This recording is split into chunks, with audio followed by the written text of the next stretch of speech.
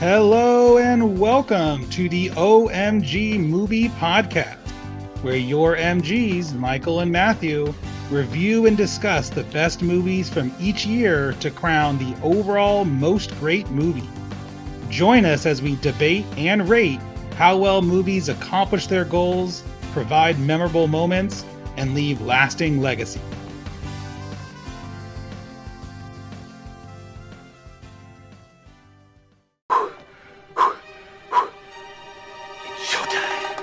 Oh my god, oh my god, oh my god, oh my god, oh my god, oh my god, oh my god. Oh my god. Oh my god. I call them the OhMG. Oh my god.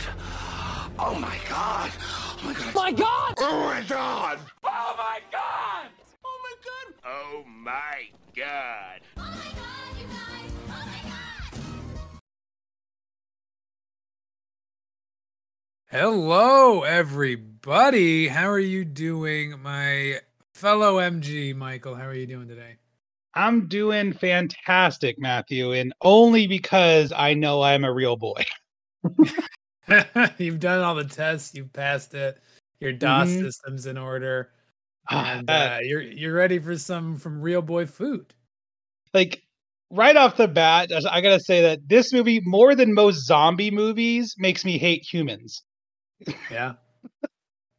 There's a lot of stuff I learned from this movie, and I guess my opinions on humans are unchanged. I didn't come in with a very high regard for the human race, so that part of it wasn't a huge sway. But yeah, I mean, get ready for 2.5 hours of villainous human plots because we are terrible.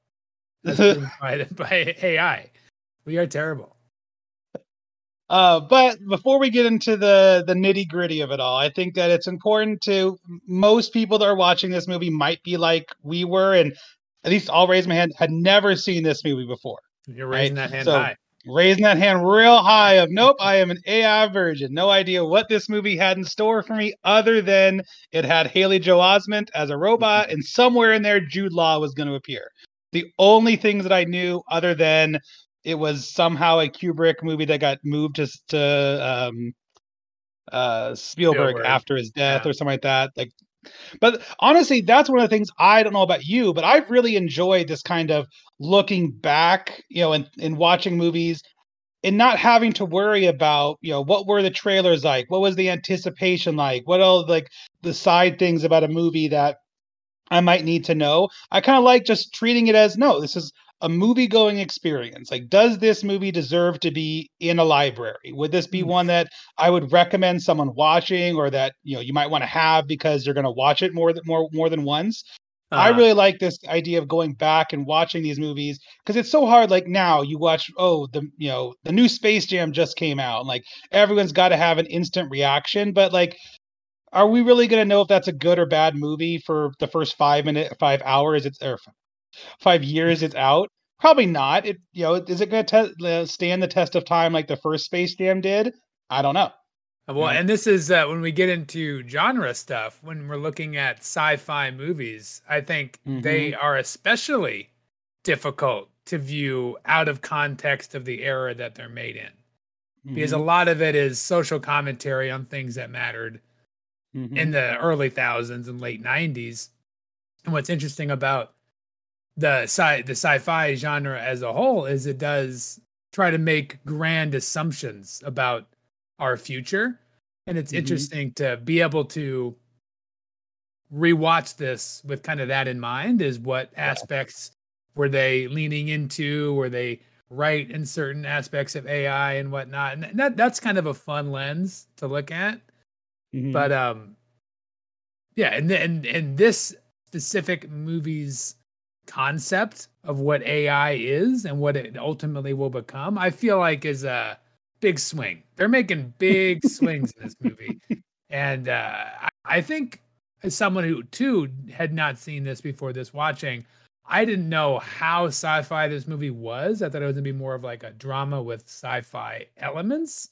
Not the case. This is like high concept sci-fi.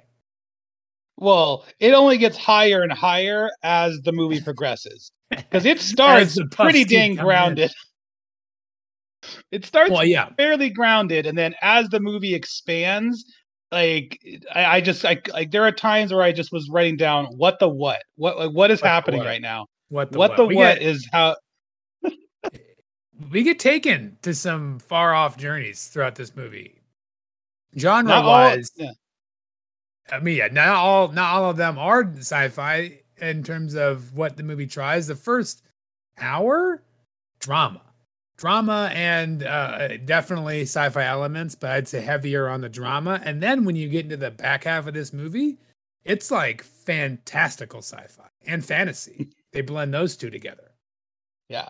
Yeah. When I when I'm trying to think of like what mood would someone need to be in to want to put this on, right? Regardless if it's a good or bad movie, what mood do you want to be in? Just like again, if you're going to want to watch like one of the one of the Fast and Furious movies, you better be expecting like a adrenaline ride. Because if that's not what you're in for it, I don't know exactly what you're going for there, right? Same thing with this one. For me, the only time that I would say, all right, you have found the right movie, put it in, and then you can judge if you like it or not, is you need to be into a philosophical. This Mhm. movie is chock full of what makes humans humans. It's all about the sci-fi. Loves Yeah. itself some sci-fi. And then yeah, drama. Like those are the three things in almost equal components you need to be down for, or I would say don't even turn the movie on. Yeah. I would say one of the issues this movie doesn't have is child star acting. Haley Joel Osment, slam dunk. Okay, This I was is a little worried where you were going. I'm like, because I was like, yeah, he is great in this. great. And when you're talking about leads of a movie, screen time galore for Haley Joel. Mm-hmm. He's in this movie nonstop, and he does all that you can from that role for that role. He really does Mm-hmm. bring it as a child AI presence. I believe him 100%. So that definitely does impact, I think, a lot of where this movie is seen in its Mm-hmm. recognition. Is you got a all-time child acting performance to carry this movie. So Mm-hmm. that could be a reason why it has some reverence and is a movie from this year that came with a pretty high IMDb score. I think it's probably maybe the third highest we've done so far in terms of its IMDb score. So it's got Mm-hmm. some critical acclaim. And when you're watching this movie, and especially the back half of this movie, that is a surprise that the critics would be like, this movie is like holds its weight. But not to say I don't enjoy the second half. I think there's some like surreal elements I'll of say it it. that I think are fun. It's just a different movie. The first half and the second half are completely different into what you're getting out of it Yeah, experientially. yeah. I would say three parts. This is a definitive like three-part movie where each part is almost like completely irrelevant to the other parts of the movie. Like Yeah. if I didn't know, I would definitely be like, yeah, this feels like there is more than one person in control of this movie. Because like there were some definite tone shifts where I'm like, I think that that they were making a different movie. Yeah. And I'll point those out as we go through. But before we get into kind of the breakdown of the movie and start kind of really getting into the actual components of what happened, I think it's a good place to start off with, do we want our audience to have watched the movie, right? Are Uh-huh. they going to lose some aspects of it by hearing us talk about it if they haven't seen it? So what is your thought on, should someone watch this if they haven't watched it? Now this is going to highlight a difference of opinion between the two MGs. Mm. There's a couple reasons why I would rate a movie as a memorable. One is that I liked the movie and I think that I liked elements of the movie and I think that it's worth a casual watch. Not something that I Mhm. would put a huge must Mhm. watch recommendation on. I'm gonna not bury the lead. This is not an O. This is not outstanding. Don't worry about that. That category is gone. In terms of a movie, I think it's hard to argue it's not garbage. In terms of plot, in terms of um, what it's offering as an opinion on AI, I think garbage. What it does to me as a bad movie, though, it's extremely watchable. It's very silly. And it's got a lot of surreal moments that if you're watching with the right mindset, I think could really be a fun time. So I would put a qualifying M score on this if you're going into it knowing it's going to be a bad movie, but a bad movie that has redeeming qualities that I don't think are intended. I think the intent of this movie, garbage, to be clear. I do not think it's a good movie, nor would I recommend it for someone wanting to watch like an intelligent film. I think this is silly and could be watched and enjoyed while high pretty easily. I'll let you be the master of that one. But yeah, I will 100% agree. This one doesn't even sniff an O. Like the back half of the alphabet, this thing doesn't even know how to get to. This is a G or an M, 100%. And yeah, I have the same struggles of this is not a movie I will ever recommend. So if someone asks me, should I watch this movie? My answer, firm, no. But should you watch bits and pieces of it? Should you watch maybe 30 minutes of this 2.5-hour movie? Yeah. Yes. There are, especially some of the science fiction, sci-fi, like like I'm trying to think of like the computer, not computer generated, but like the makeup and like some of the effects that they do are great. hold up do. real good. And there's definitely a good, we call it the sizzle reel, right? You could also call it the scissor reel of what could I just chop off and say, all right, this is the only component of the movie that I'd actually want to watch. That I would say yes. If you can find a YouTube master cut of like 20 to 30 minutes, you'll enjoy it. It's got some real good shots. You can make a killer like 45-minute short film. Yeah. If they just figured out which of the 3 movies that are in this they actually want to tell, any one of those 3 could be done effectively. But yeah, that'll be so right off the bat, hopefully if you have not watched the movie, you now know your stance, and if you want to pause and go watch it, great. If not, we're just going to go ahead and barrel through and start getting into the plot. So were you an official G or were you an M? This will be a G. Oh wow. This will be a G. This is the first G it's on the border. When we get to the actual numerical, we'll actually see how close. But yeah, it's on the border. But to me, this is not something I would ever think about rewatching, and nor would it be something that I would ever think, oh, someone's missing out if they haven't seen this movie. And those are like the 2 things that are my cutoff for memorable. Either I need to watch it again, or I think it's something that everyone else should be watching. This one, nah, you're okay if this is not in your life. I agree. Like I said, I think if you're high and you want to be taken for a crazy wacky ride, there's better options out there, but there are better options.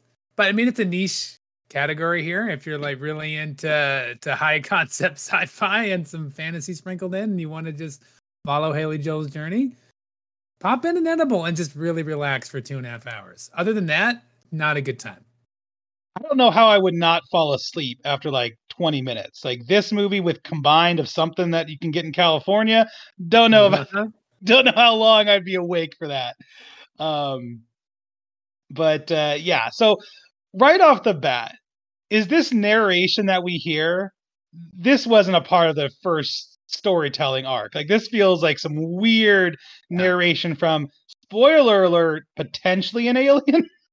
Like who's narrating? I didn't think of that till right now, but let's play a clip of the cold open that's just hard narration about how the world's gone to hell.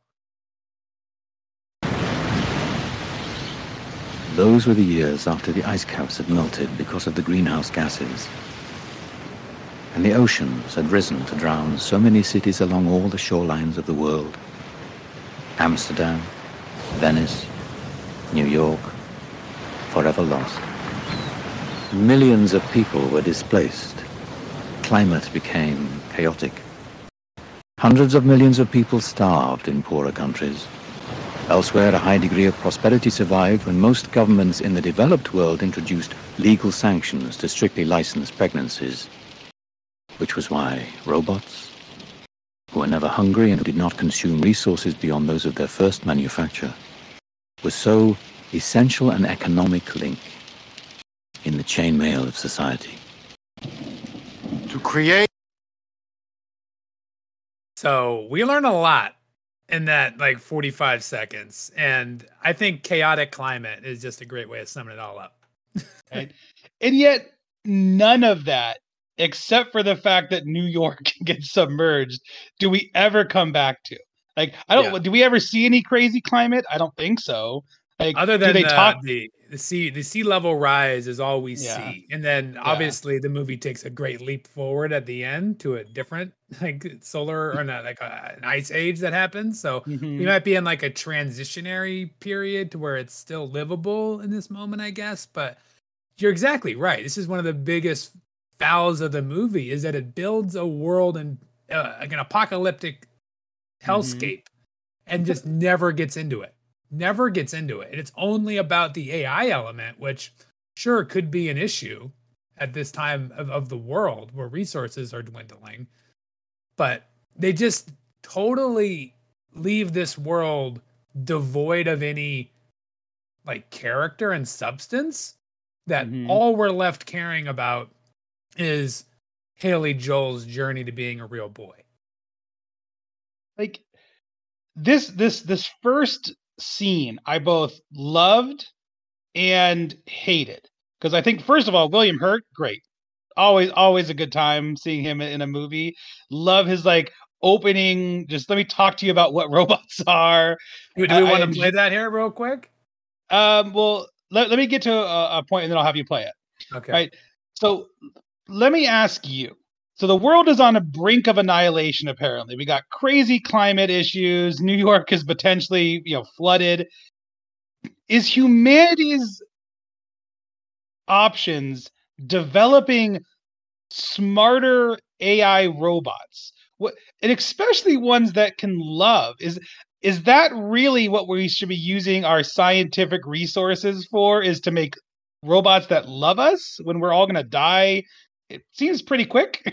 Well, I think what's happening here, and they explain it a little bit with the restrictions on birth, on pregnancy and stuff, is that there's so little resources to give out that we have to put a cap on new people being born, or they're going to take like, the resources that we're already losing. So instead, we're going to replace new babies with lifelike toy children who don't take any of the resources, but can still give the parents the love that they need from their children. So it replaces the desire of parents to want physical children. That's a classic human shortcut right there. Don't address the underlying problem, just the Band-Aid portion effects. Of it. Don't worry about the fact that we don't have resources to supply the next generation. Let's just worry about making sure that the current generation feels loved. Well, and this is the crazy part, is that they're perpetual children that they're making. Yeah. That they don't age, they don't have any intellect above a child ever, seemingly. And it's like, what are you doing? How is this and they're making one brand of child where there's David's, who's Haley Joel. He's model one and only. And then a female one we see later on that's like Delilah or something weird. Daphne. I forget what was on her box. Darla or something. Yeah. So it's like you pick model A or model B and then just have this 10-year-old around for life who loves you. Yeah. Right off the bat, when he's talking about how they'll love you forever and it will be unchanging, I'm like, is that really what people want? Yeah. I don't think that's the goal of being a parent, is to have something that just loves you. It was just a real weird concept right off the bat. Before we ever get into any of the AI, real boy, Pinocchio stuff, we have this like moral thing that never truly gets answered. It's just, should we be making robots that love, or that we can love back? Like what? Like, that is a great question that lady asked that never, I feel, gets answered. Yeah, but now it's like a good place to play that. Yeah, let's go ahead and play the clip. This is the conceit of the movie. This is almost like the the writer's room that we're the mission statement. Yeah. Love like the love of a child for its parents. I propose that we build a robot child who can love, a robot child who will genuinely love the parent or parents it imprints on with a love that will never end. Child substitute mecha. But a mecha with a mind, with neuronal feedback. You see, what I'm suggesting is that love will be the key by which they acquire a kind of subconscious, never before achieved, an inner world of metaphor, of intuition, of self-motivated reasoning, of dreams. A robot that dreams. Yes. How exactly do we pull this off? It occurs to me, with all this animus existing against mechas today, it isn't simply a question of creating a robot who can love. It isn't the real conundrum. Can you get a human to love them back? Ours will be a perfect child caught in a freeze frame, always loving, never ill, never changing. With all the childless couples yearning in vain for a license, our little mecha will not only open up a completely new market, it will fill a great human need. But you haven't answered my question. If a robot could genuinely love a person, what responsibility does that person hold toward that mecha in return? Yeah, that's a good you question. Give him 10 new bucks. Isn't it? The oldest one of all. But in the beginning, didn't God create Adam to love him? Rabble. Yeah, that's his drop the mic moment. Is like, well, didn't God create us to love him first? Like, what the fuck? Dude? Like, what are we doing here? Like, we have a global nutritionary deficit to solve, and you're dealing with let's make a robot love us better. That's what we need. We're missing conditional robot love.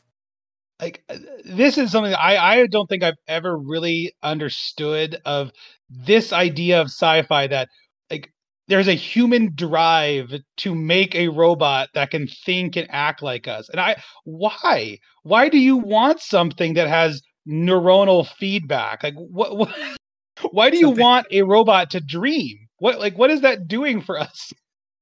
Because the way he's phrasing it and what he's saying, the concept that he's bringing this up in to create a child that will unconditionally love its parent is I guess interesting, but it's a completely different idea than also giving it a subconscious. Yeah. Like, why do we care about that in this case? Like, if that's your goal, don't put it in a little child. That's not fair. Don't put it like a thing that can think and dream into a child body for eternity. That's cruel.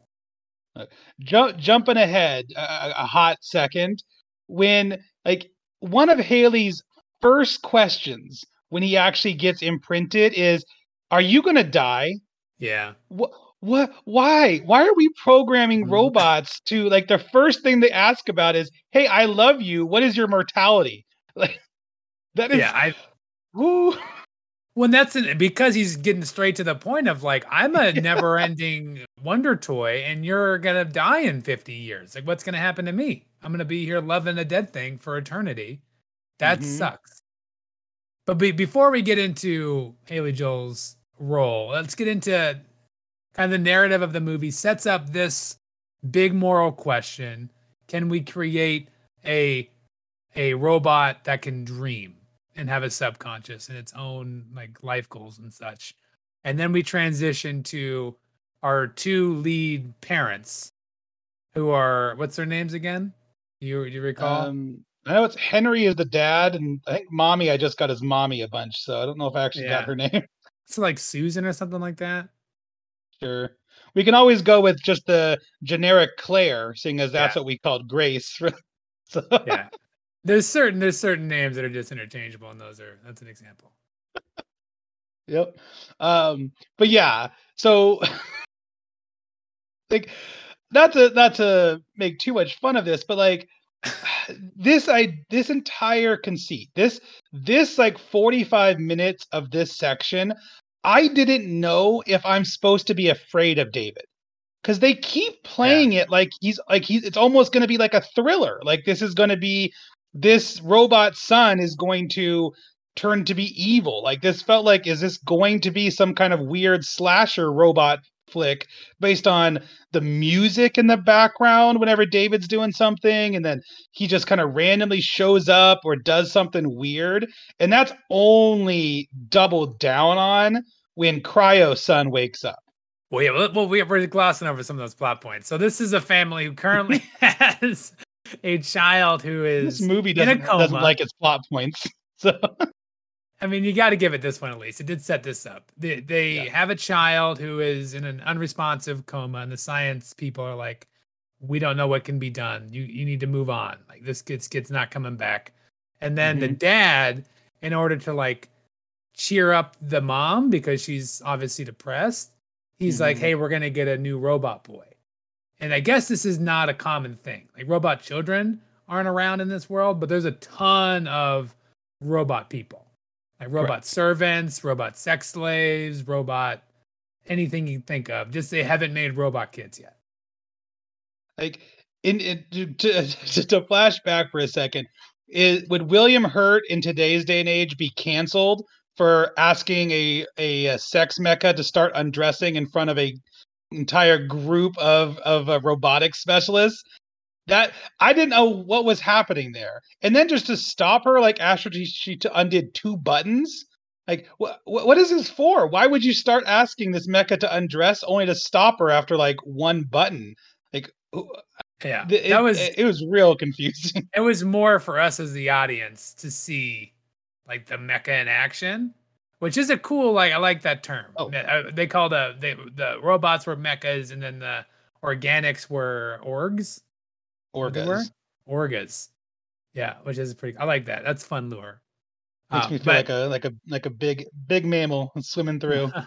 I'm an orca. Henry or Daddy in this situation brings back Haley Joel as David to be the new replacement son. Yeah, and I mean, always a great time when your first like statement to someone is "Don't kill me." Yeah, like that's usually not how you start. I did something great for you. Yeah, don't kill me, but I did get us a robot child. I'm sorry. I should have consulted you first. I don't really know what the selection process was, but they were chosen to be David's example or whatever it's called, trial parents. For some reason. Because the dad works at the cryogenics place, and they suffered the tragedy, and apparently has a good work history. So the scientists trust him to be the trial. But again, like the trial, it must be just a trial to see if everything's working, because they very clearly say it's a one-time use robot. Like once it gets encoded. So this is the section on how David imprints to his eventual parents, and that thus creating a non-transferable love bond that David will always have. My company has placed on us is extraordinary. Now, there are a few simple procedures we need to follow if and when you decide to keep David. If you decide to keep him, there's an imprinting protocol consisting of a code string of 7 particular words which need to be spoken to David in the predefined order that's been printed here. Now, Monica, for our own protection, this imprinting is irreversible. The robot child's love would be sealed, in a sense hardwired, and would be part of him forever. Because of this, after imprinting, no mecha child can be resold. If an adopted parent should ever decide not to keep the child, they must return it to Cybertronics for destruction. I had to sign a letter of agreement, or they wouldn't even let you see David. You have to sign it too, right here. Nuts. Like, what a nuts contract that is. I guess like the love is so strong that that they'll come get you, like no matter what. You wouldn't want it in the wrong hands. Yeah, I mean that's what as we get to later on. Love and hate go hand to hand. For some reason, you have the capacity to love. You have the capacity to hate. According to one person, that's apparently how it works. Yep. But this really got like this is, I think, if you want to think like philosophical, this is the question I think this movie really wanted to try and address, and then just copped out at a certain point. Was what responsibility do you owe someone who loves you, especially if you chose to install that love on them? That's so crazy. That's what they're doing. They're like, I command you to love me unconditionally, and then there's no out clause other than we're going to destroy you because I didn't love your love. Yeah, like just think about right now. If you have to get a license to have a kid, but you have to sign a document that says if you have a kid, you are going to support that kid at least until they're 18. Like, I know that, yes, you could say that, but no, there's not truly any kind of like actual responsibility. You could just drop your kid off on the side of the road like they do David, if they, as long as it's like a fireplace, and just give it to someone else. Yeah. That would be a great rule to have. It's like, if you Mhm. can't raise your kid to maturation, you got to bring him back and we kill him. That's just the way it is. Either you Wow. take this commitment for life, or you give back the child you made because they're taking too much resources. That's right. We're gonna take all those resources back. Yeah, we're gonna grind them up.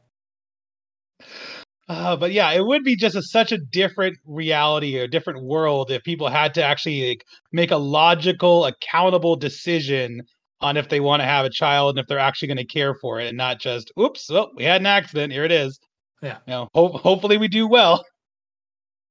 But in this case, we get, I think, maybe 10 minutes of David warming up to the mom mostly, and they're like kind of having fun together, and she's getting over the loss of her real son. And then we get to a point where we get one of the most disturbing characters maybe in cinematic history is revealed. Teddy. What? Disturbing? You mean fantastic? I mean, to each their own in terms of fantastic, but just listen to the voice, and the voice, which is not indicative of a cuddly teddy bear, does not do its evil eyes justice. When this thing wakes up from the slumber it was in, it's got such evil eyes that there's no doubt that I think most of the audience would infer this is going to be a kill duo. Like, David and Teddy are going to do something nefarious to this family with the amount of anger Teddy wakes up with. I mean, when his name is Teddy. Teddy, this is David. Hello, Teddy. Hello, David. David, Teddy is a super toy, and I know you'll take good care of each other. I am not a toy. That's rough. That was creepy. Yeah. Okay. Yeah. Yeah, when he first comes on the scene, just like with David, I don't know what they're trying to do with him. Like, am I supposed to be creeped out? Like, they show David, I mean, again, a little foreshadowing. When they first show him, they definitely have like the extraterrestrial kind of frame of his body, to have like the super long, skinny neck, and he looks very extraterrestrial in nature. Like, everything about this opening 30 minutes essentially is, I feel like I'm supposed to be afraid of robots. Yeah. And that's not at all where this movie goes. So I'm like, well, why? Why are we spending so much time making me not really certain of what these robots' motivations are, when no, they're all good. Like, just like, let's get us there faster. Like, I don't know. Like, you answer me this. Is there anything that highlights the love that Mommy and David have more than him making coffee? No. That's like the true, because that's when she knows that he loves her in the way that, like, you're doing kind little gestures, and it's like that's where she's starting to believe the bonding process has worked. But it's like, it's not a kid. That's the part that's so disturbing, is it's an eternal toy child. Mm-hmm. And you're asking it for its unconditional love. And it's like, what are you going to get from a child forever?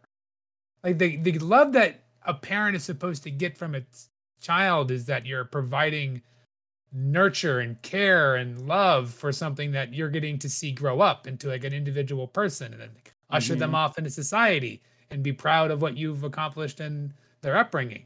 This is not that. This is like you're getting a pet that never dies, doesn't mature or age. It's just a disturbing concept, and it's really hard to understand why they'd agree to it, why this would have been created as a product. Just a really troubling thought.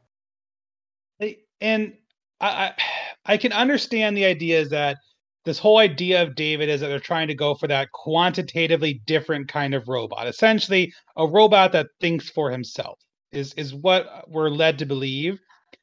Okay, I can get behind that.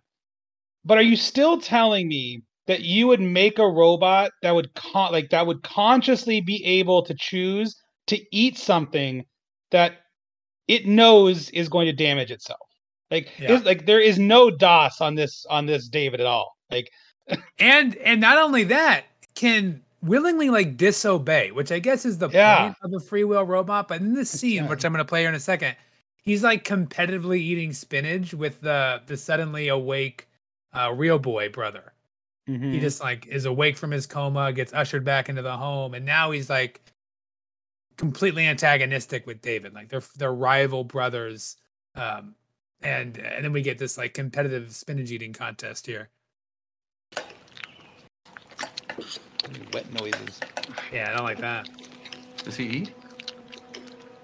Does he eat?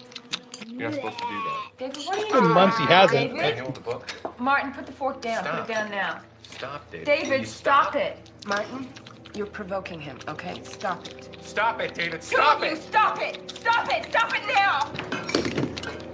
Stop it! David, stop it! It's just like, what are we doing here? He needs to be able to obey a direct stop and order, especially when he's doing something that's going to corrupt his system. Yeah. I don't got money to go send you to have a deep clean every time you want some spinach, man. Like, but yeah, multiple times. I like what is the reasoning behind making or wanting a robot that doesn't have a failsafe? Yeah. Like, there needs to be a David, stop, and then he stops everything. Like, number one, the first time I would be using that would be during his laugh. Oh, yeah, let's play that real quick. Well, they don't take the laugh as scary. They get into it. I don't know how. I don't know how they don't take it as scary. This, if you're objectively seeing this, like if you're just like a fly on the wall of this family who's just like silently eating dinner, I'd jump out the window. Yeah, let's just take a listen. You're not going to get the full like understanding of how this truly sadistic it is without the look and expression on everyone's face, but the sound is pretty indicative too.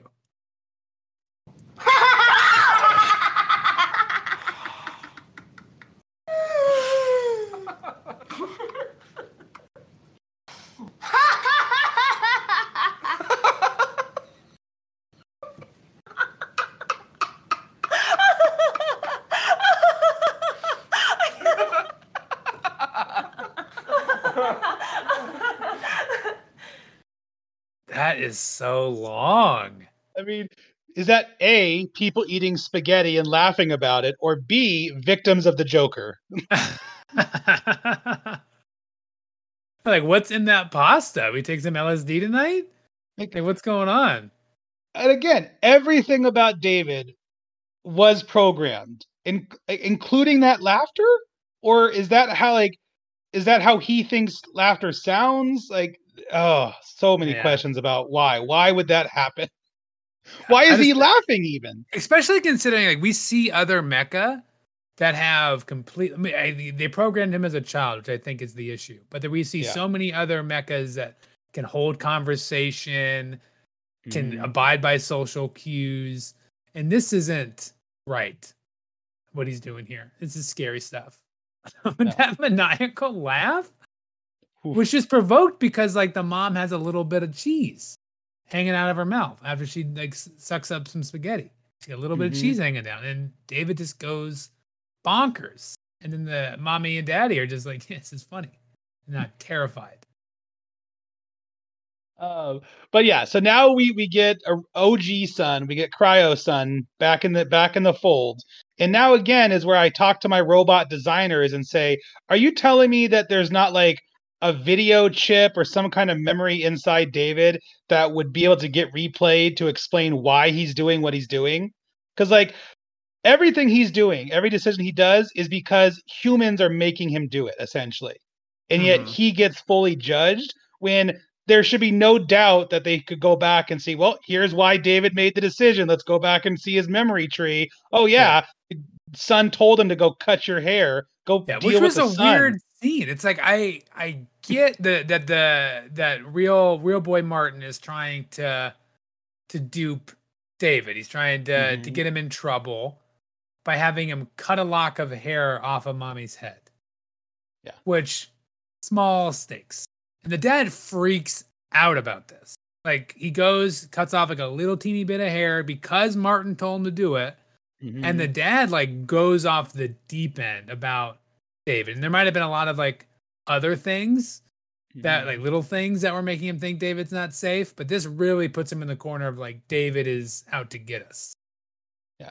Well, I mean, it is, I guess, a little bit on David's fault. I don't know what kind of arts and crafts they have, but he did seem to pick like the shears as far as scissors go. Like those things did look like they could do some damage. He did not take like the school Friskers scissors.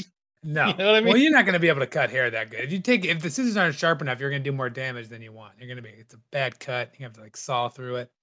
Yeah, and that's obviously going through David's motor functions as he's picking up the. But yeah, like again, he chooses to whatever reason just kind of stay there and act creepy. Like again, this is like, man, someone needs to show robots how to not just be creepy. That needs to be a part of their programming. And David missed those days of programming because he knows how to be creepy. That's day one at Robot Camp. But my boy, play... who's there to help out though? Just saying, Teddy. Teddy. Teddy's there to. That. We'll get to that. Well, let's play the dad's reaction the day after to the haircut incident. Normal for little boys to feel jealous and competitive. Martin's only been home a month, and it's normal for brothers to challenge each other. He was playing a game, he made a mistake, and he's practically human. It's not how he looked holding the knife. Scissors. It was a weapon. Why do you keep imagining that he was purposely trying to harm me? And because we don't know the answer to that. How is he worth the risk to you, or to Martin, or to us as a family? I will not let you take him back. You told me what would happen if we ever took him back. Think about this. If he was created to love, then it's reasonable to assume he knows how to hate.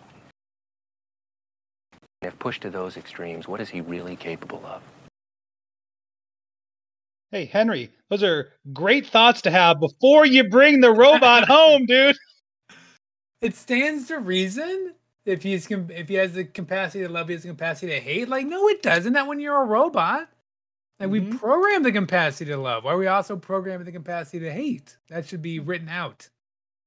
Well, you know what they say. You know, if LeBron can score 50, he could easily take minus 50 off the scoreboard. It's the yin and the yang. But we get the next scene basically is Daddy being proven right. That David is a loose end that needs to be taken care of, honestly, because this is crazy what happens. It's a birthday party from Martin, and there's a bunch of his friends over, and they start goofing on David, as you do. He's a robot boy toy. Doesn't have feelings to hurt. I don't see the harm in this scene too much, but let's play it, and then we can get our reactions to what goes on with David. Does he have DOS? DOS what? DOS is good. Damage avoidance system. DOS. It's a pain alert system. Our serving man has it. It's so they don't go picking up fire with their bare hands and stuff. Watch. Watch this. Now, I'm not gonna cut you. This isn't gonna hurt. I'm not gonna cut your skin. Just tell me when you feel it. Keep me safe, Martin. Keep me safe. Let me go! Keep me safe, Martin.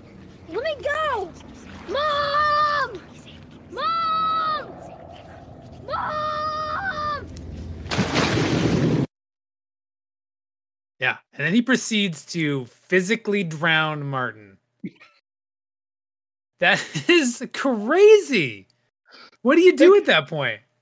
I mean, especially like there's been up to, I mean, even 20 years ago, there was at least a good 50 or 60 years of a lot of robot books and movies where the number one thing you program into a robot is you cannot hurt humans, right? Yeah. No. David, in order for David to be able to dream, we can't put any kind of safeguards in. There's no emergency shutdown words. There's no, hey, do not drag your brother down to the bottom of the pool and leave him again, there. Obey a command of no. Just like, stop it. Stop drowning me. Because Martin keeps asking. It's not like a lack of trying. He's ripping him off. He's trying to get out of it. And David's like, no, you're going down, buddy. And using the guise of like, oh, you guys are messing me with a knife. What do you mean? The guy, that friend was very clear This is a test. I'm not going to pierce your skin. I'm not cutting you. And he doesn't cut him, and David freaks out. I disagree. I think the idea there was the dude was saying, I'm not going to do it, but he is. Like, he does You think start. he actually does that? Well, he starts, but he doesn't do it. Well, I think he was going to, and that's when David goes like, oh, he's lying to me. Like, this guy is telling me the words I want to hear that I'm not going to get hurt, but he just did put the actual thing into my skin. Now, it would have been much clearer if they had shown that he had a cut, but then you wouldn't be able to have the parents react like they do, like David's trying to murder them all, which I can't at this point, I can't be super mad at the parents, because if this is all the knowledge that you had, yeah, maybe David is defective and he is trying to kill some bitches. But if I know any background about what's going on, or there's any way that I could see why David did what he did, or just ask him, the explanations are 100% not David. Well, I mean, he shouldn't have grabbed Martin and dragged him down to the ocean, or to the ocean, to the bottom of the pool. But I mean, David loves the water. We know that about him. We know that he's a water boy. What's wild to me, and this is in that part of the movie he gets massive fouls on, is why? Because David's one of a kind. He's a test pilot. He's the only one of the David line that's out yet. Is he not being observed, brought back in for reporting, treated differently? And you would think that there would be a way that they could bring him back to the main dude and be like, hey, something's wrong. David tried to kill Martin. He's not been acting kindly. He's been eating spinach. Like, fix him. Like, go tinker the wires, and we'll try the reprogram. But no, instead, the mom takes him to the wild and drops him off. Yeah. Like, if anything, this movie made me grateful and happy that somehow, while still having a brother, I'm able to be a healthy, productive member of society. Because this movie makes it think like having a brother is like only one can survive Highlander style. Yeah. I mean, who's mommy gonna love more? It's me or you. We're gonna fight to the bitter end for mommy. And I am willing to do some dastardly things to make it be me that wins. Like, that also got me thinking, how much would this movie be different? Because it feels like David only imprints on the mom because the mom is the one who reads the 7 magic words. Like, why wasn't Henry there? Why don't they do that again when Martin wakes up, so that David not only loves just the mom? Why doesn't he love anybody else in his family? Good question. I don't know. I don't know if Henry was ready for that kind of love. Rightfully, he's like, I don't know if I want to play with this kind of dark magic and get this robot thing and loved me this much. Yeah. I'm gonna say this is basically the end of Act 1, end of movie 1 here. The end of the family. Family time's done at this point. Thankfully. Yeah, it sucks we spent 50 minutes to get to this point, but this is where I'm gonna get to my personal sizzle reel, because again, I like this movie because of how bad it is. And I think the most enjoyable section here for just craziness is the next probably 30 minutes from here. When he gets dropped off into the wild, and then you get the mom and him like screaming at each other, don't leave me, I'm leaving you, please don't leave me, I love you so much. And there's all this like back and forth of just like craziness. It's just the beginning of a wild ride. This is crazy what happens here. Like, and it starts with just some truly crazy letters that David is writing to his mom. Did you happen to see some of these letters that he's writing? Yeah, I did. Like, this is sociopath work. Yeah. When she responds, again, I think your only answer here is throw him into the woods or take him back for, for being burned to death, or whatever, however you dispose of a robot kid. Yeah, and apparently you cannot keep David. I mean, I guess, like, yeah, it's either David or Martin. I choose David, but I can understand it. Why would you choose David? Put Martin back in the cryo cube. And Martin seems fine, other than this like being antagonistic to David, which like he's a robot boy. I don't have sympathy. I'm sorry. You shouldn't program a robot boy to have emotions. Do you think that the only reason that we make robots, at least in this world, to look like us is kind of that initial question that lady asks of, you know, can we love a robot back? And I mean, I know that there's been that movie Her that was about Joaquin falling in love with just an operating system, Yeah. but I wonder if that was way too far advanced when this movie was coming out to think about why make David a boy? Why not make him something else? If the idea is can we love a robot? It's not can we love a robot that is mimicking a human child and looks exactly like one? Why does it have to be that? Yeah, that's kind of an issue with this movie, is that it tries to posit these big questions, but it doesn't really. The questions aren't that big. They're more of just kind of a really specific thing that I don't care about. Like, I don't want to make a child that's capable of love and reason that doesn't age. Like, that's not interesting to me.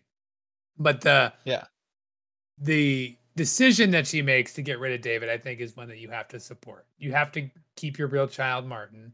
David was a temporary attempt to filling a void that you no longer need to fill. You got Martin. And he's a robot boy. It is what it is. I mean, I understand. I mean, I would have gotten rid of Henry or Martin first, but I mean, I understand. Mommy's got to make her own decisions. Yeah. Well, Mommy's decision of how she gets rid of him and how to prep him for his immediate immersion into a crazy ass world that we are not prepared for as an audience. No. And David is not prepared for as a mecha boy. No, we are less prepared than David to see what's going to come next. But before we do that, I just because you're talking about where you found enjoyment of the badness of it. When I saw these letters that he's writing, and I'm like, no, there's no way that they wrote these to be legit. Like they must not have thought that you could actually go back and watch and read what these letters say. Because I think there's 4 that we clearly see. The first one says, "Dear Mommy, how are you really? Do you love me as much?" And then that's all you can see of it. Yeah. But how are you really? Love it. The next one is, "Dear Mommy, Teddy is helping me write to you. I love you and Teddy." Okay. All right. They get dark in a second, though. That was a legit one. Next one, "Dear Mommy, I love you and Henry, and the sun is shining." Nice. You always got to throw out some specifics of what you're seeing while you're writing. Some context. Next one up. Stuff. "Dear Mommy, I'm really our son, and I hate Teddy. He is not real, and then just ends. Yeah, weird. Ooh, okay, we're getting there. Well, we are getting that love and hate. Apparently, he is able to hate. You can write it down.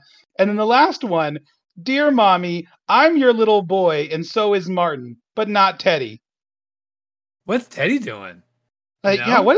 I want to see Teddy be the coach as he's helping David write these letters. I don't know. I think Teddy's got a lot of dark energy. I don't know. Teddy is by far my favorite character in this movie. I want get Teddy in the next Toy Story movie is all I'm asking. What a dark turn of a Toy Story that would be. I just think there's so much going on with him that I want to know what his purpose is as a super toy. Because he seems like he's maybe a mentor, but too old to be the voice of a bear for a child. Not at all kind and cuddly like you'd want from a stuffed animal. I don't know what his purpose is or his design, but I think there's a lot of questions for the purpose of Teddy. I mean, just enjoyment is what I get. That's his purpose. There you go. Well, let's get into this. Woods. Yeah, now we get into the dump off in the woods. So yes, please take it away. There's a lot. I can't play all. I would really recommend watching this. It's probably 3-4 minutes of just her driving him, dropping off, having a complete meltdown in the woods with him, crying.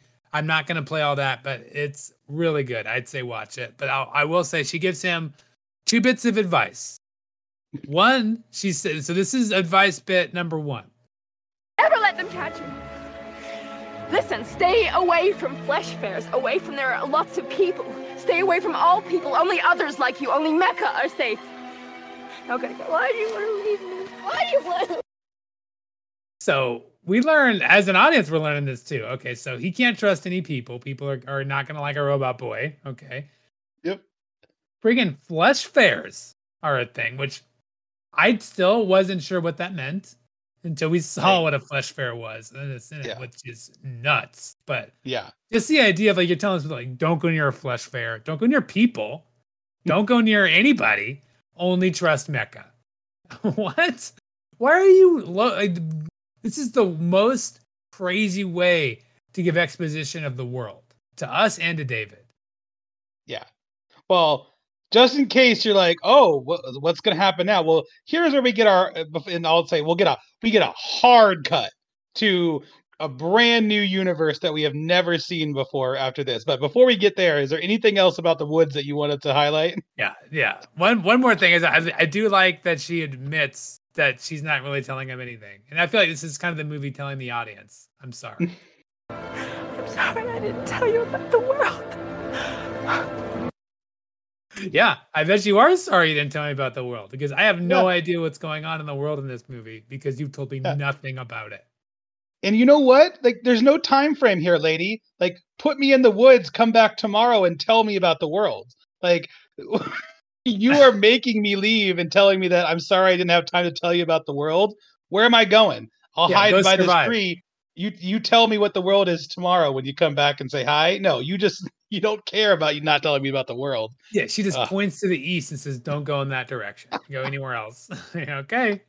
And then we get maybe the quote of the movie given by David himself, and his pleading not to be released into the woods on his own. I'm sorry, I'm not real. If you let me, I'll be so real for you. Oh.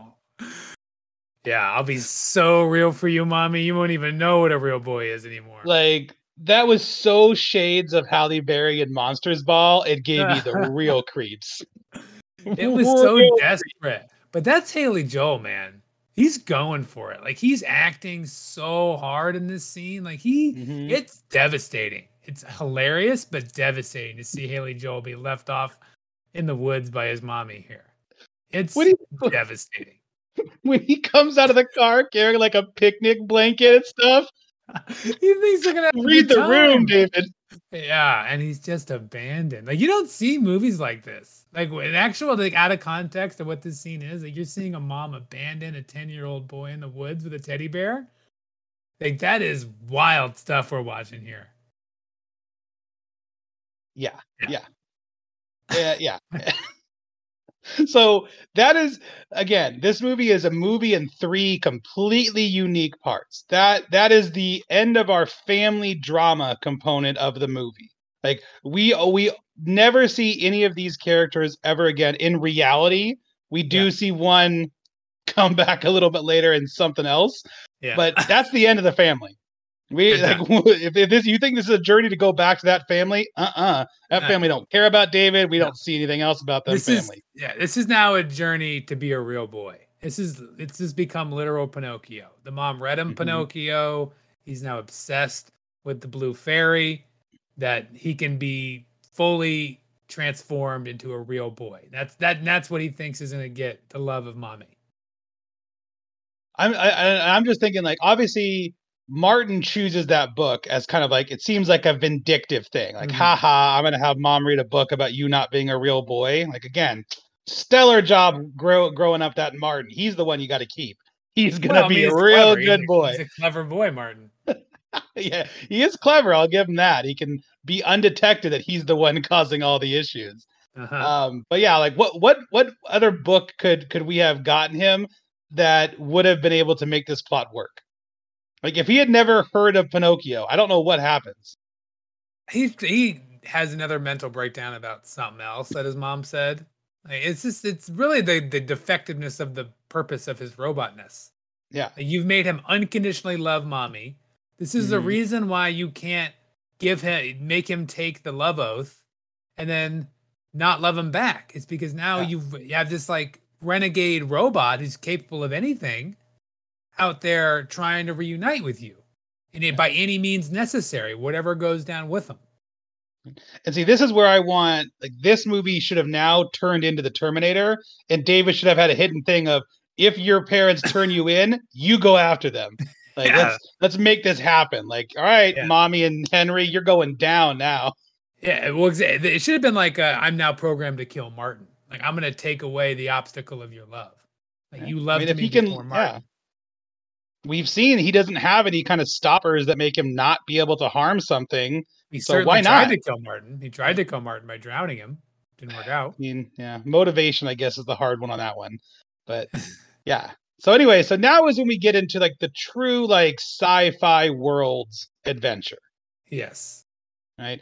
And we get introduced to, I mean, if Haley Joel wasn't here, I could do nothing but talk about how great Jude Law is in this. Jude Law's great. And he's a sex robot, which he's great at. He's great at being, his name's Joe, and he's got a lot of great catchphrases. And he just like is truly a gentleman to a lot of women, and just and gives them pleasure. That's his job, and he's good at it.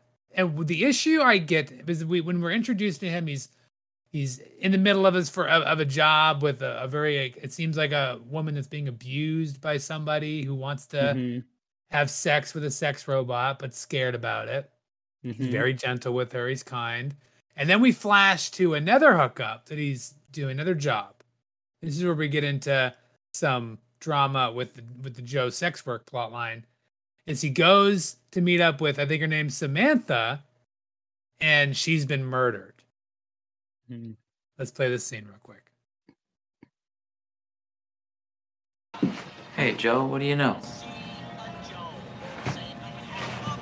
How many seconds has it been the last time the two of you were together? 255,133.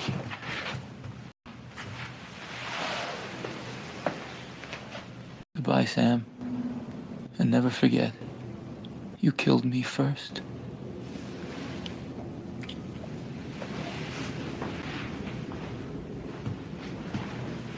I'm in bad trouble.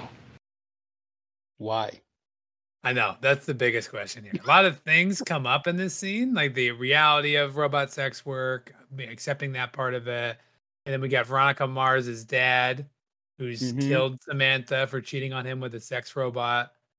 And now, somehow, he's being framed? Joe's now going to be framed for this? There is so many questions I have about Joe's work and how, like, just everything. Who's making the money?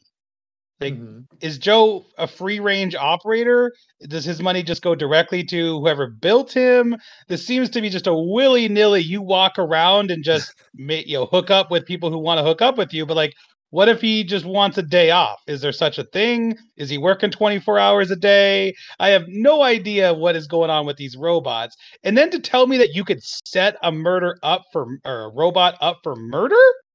How? Like, is he capable of it? I mean, apparently these robots don't have the Asimov safe code of don't kill a human, so I suppose they could. If that's the case, like, there should be, I mean, I guess there's a huge, this is another issue, not building up the world, is there seems to be a very large divide amongst people, orgas, that they're anti-robot, like exterminate the robots. And there's also people that are like, no, we use robots as servants and sex slaves. Let's keep them. Right? That seems to be the world that I we're need living my in. sexy Roomba. Yeah, I mean, these things serve a valuable function. And I just don't understand really what is the true goings on of this back and forth between those two rival factions. Like, is this like a thing that's happening all over the world? Is this like an issue over who's going to reign supreme? Is there a robot organization? People building robots? Like, what's going on? Like, what's happening here? How can they be framed for murder? That's so nuts to me. That's just now like happened. Like, Jude Law's character is now just wanted for murder of this girl. Yeah, and it must happen enough where they have like an actual robot like police force going to capture robots, which that's is the third half of this movie. As the robot capture crew, the hounds, are legit. And again, this is all part of the sizzle reel. I definitely recommend all of this, from dropping off into the woods up until like maybe the Dr. No stuff. Watch all of this for sure. Yeah, that is for the most part the 20 or 30 minutes that's actually interesting, is when things are happening and when you have Jude Law on screen. Well, right? When you don't have Jude Law, Jude Law carries this, and this is his like big exposition about the dynamics between humans and robots as he sees it, which is pretty freaking deep for a sex robot. Yeah. They hate us, you know. The humans. They'll stop at nothing. My mommy doesn't hate me. Because I'm special and unique. Because there's never been anyone like me before, ever. Mommy loves Martin because he is real, and when I am real, Mommy's going to read to me and tuck me in my bed and sing to me and listen to what I say, and she will cuddle with me and tell me every day 100 times a day that she loves me. She loves what you do for her. As my customers love what it is I do for them.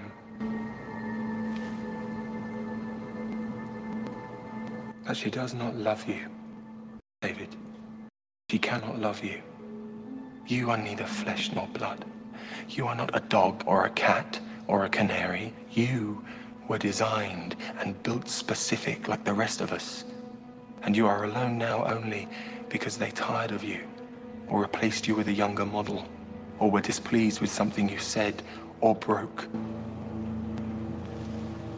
They made us too smart, too quick, and too many. We are suffering for the mistakes they made because when the end comes, all that will be left is us. That's why they hate us. And that's why you must stay here. With me.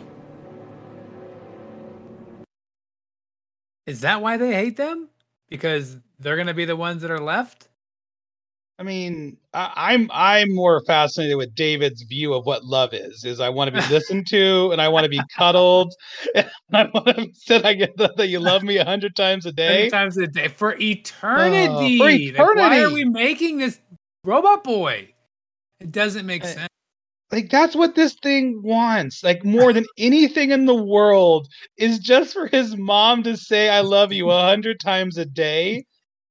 And listen to what I say. And we're making that. We're making something that only wants that and has that one desire, and like making it like not just like superficial, like, oh, I want to have sex with humans, like Joe has over there. No, like this is something that we want you to dream about. We want you to suffer when you don't feel love, little boy. Yeah, wild. And the idea that a sex robot is waxing poetic about like the galactic struggle of supremacy between humans and robots, like nuts little scene here, but also love it. I'm here for it.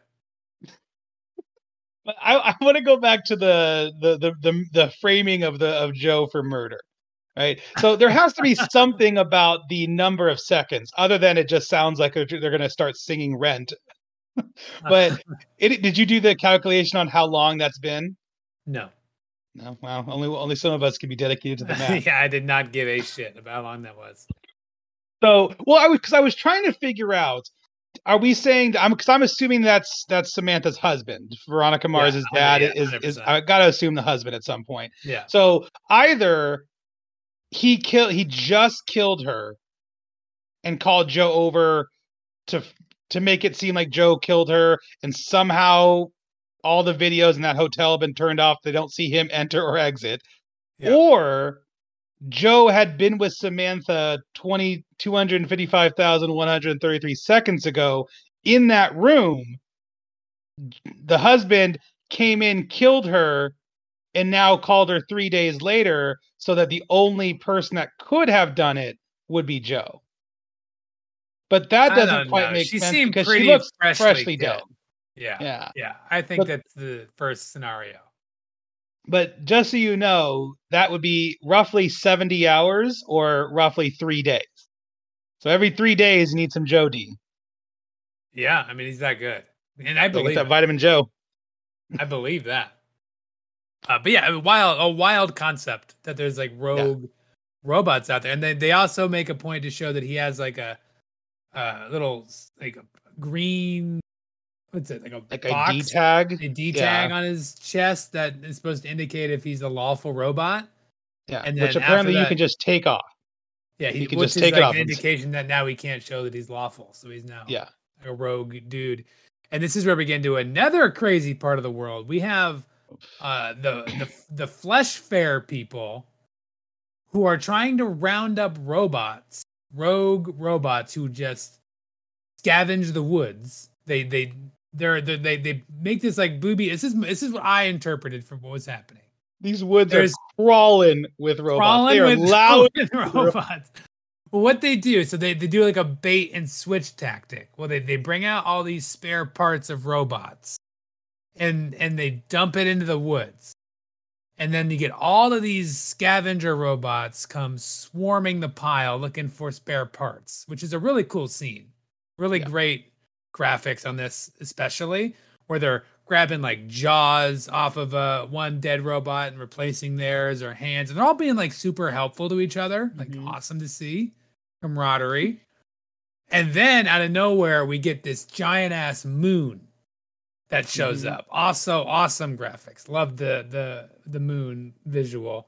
And then it like starts rounding up all these robots. And that's how they get Joe and David.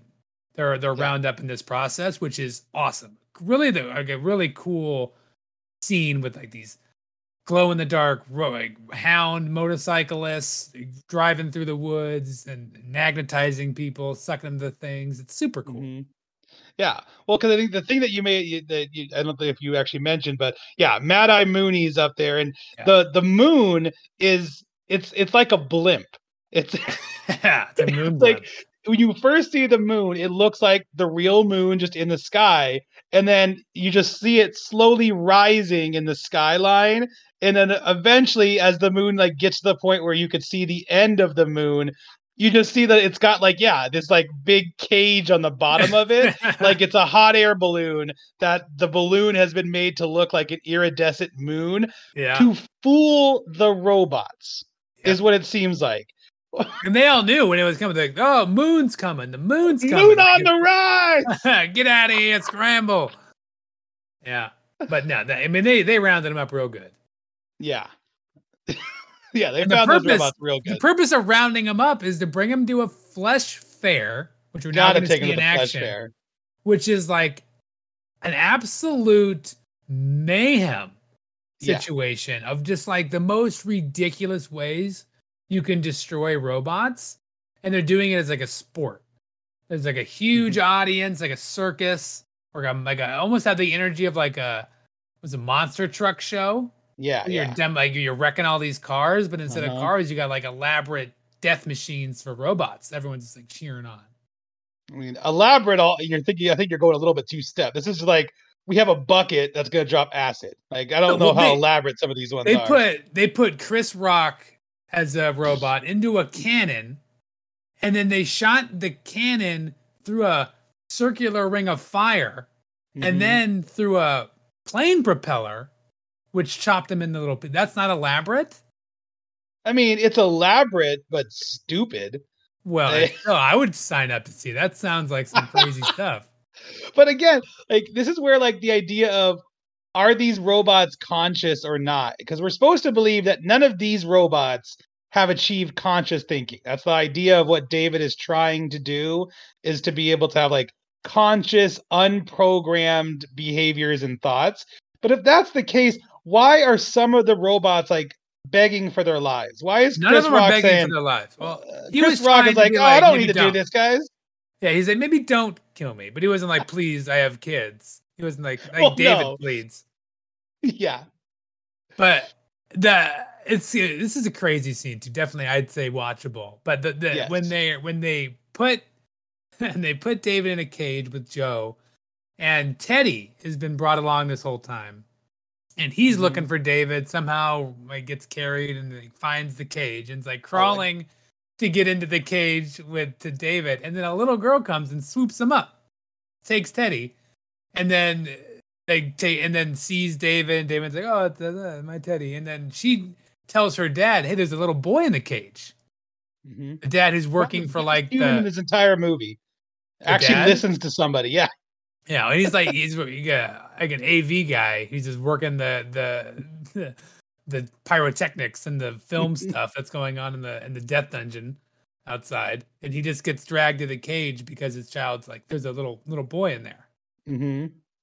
Yeah. Which there is. Yes. Well, again, this is why I go back and say love Teddy. Everything about Teddy I enjoy is like this. Like Teddy is to me the robot that actually has love, and he loves friggin' David. Like David is like for no reason he's not tied to David. Like it's not like he has imprinted on David using the 7 words or something. Like Teddy just follows them because he's not a part of the moon capture. He just kind of follows them to the flesh fair. And then probably, in my opinion, the best overall shot of the entire movie is when Teddy gets sent to Lost and Found. And so he gets like thrown between a few different workers where I don't know what Teddy weighs. At some points, it looks like he might be like a pound. Other times, he might be like 15 pounds. Who knows? But yeah, he gets carried in this one really long tracking shot that shows us almost the entire flesh fair, like in a 360 as the dudes walking around the outside and going to the Lost and Found.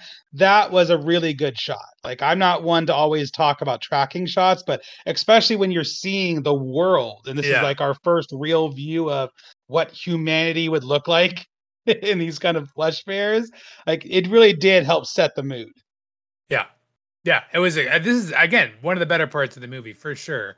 And then when David is revealed in the cage, you got the dad of the little girl who's like, "Wow, this is crazy, a little kid robot. It's so special. We shouldn't just rip him apart in the festivities of the flesh fair. Let's take him and like figure out what to do with them." And then Mad Eye Moody, who's like a radical, shows up as like, "Hell no, here's money, I'm paying you off. I'm gonna go execute this little boy right now." Which is the more unlikely scenario? These people turning on Mad Eye Moody, or the way that the Dark Knight ends with the 2 ships not blowing each other up? It's right. I don't know which. I want to play this scene, one, because it gives great exposition of the world, and I do like the framing of this worldview of like an anti-robot guy. And I love the actor. I think he's such a good presence in this movie and any movie he's in. And I like do Placid? think it's, come on now. And even Mad Eye Moody, I think that's up there. But I love the end of when the crowd turns. I think that's an hilarious. And this is part of why this movie is a good bad movie. Is that there's so many little twists that are ridiculous, but add to the overall enjoyment, I think. Ladies and gentlemen, boys and girls and children of all ages, what will they think of next? See here, a bitty box, a tinker toy, a living doll. Of course, we all know why they made him. To steal your hearts, to replace your children. This is the latest iteration in a series of insults to human dignity. And in their grand scheme to phase out all of God's little children. Meet the next generation of child designed to do just that.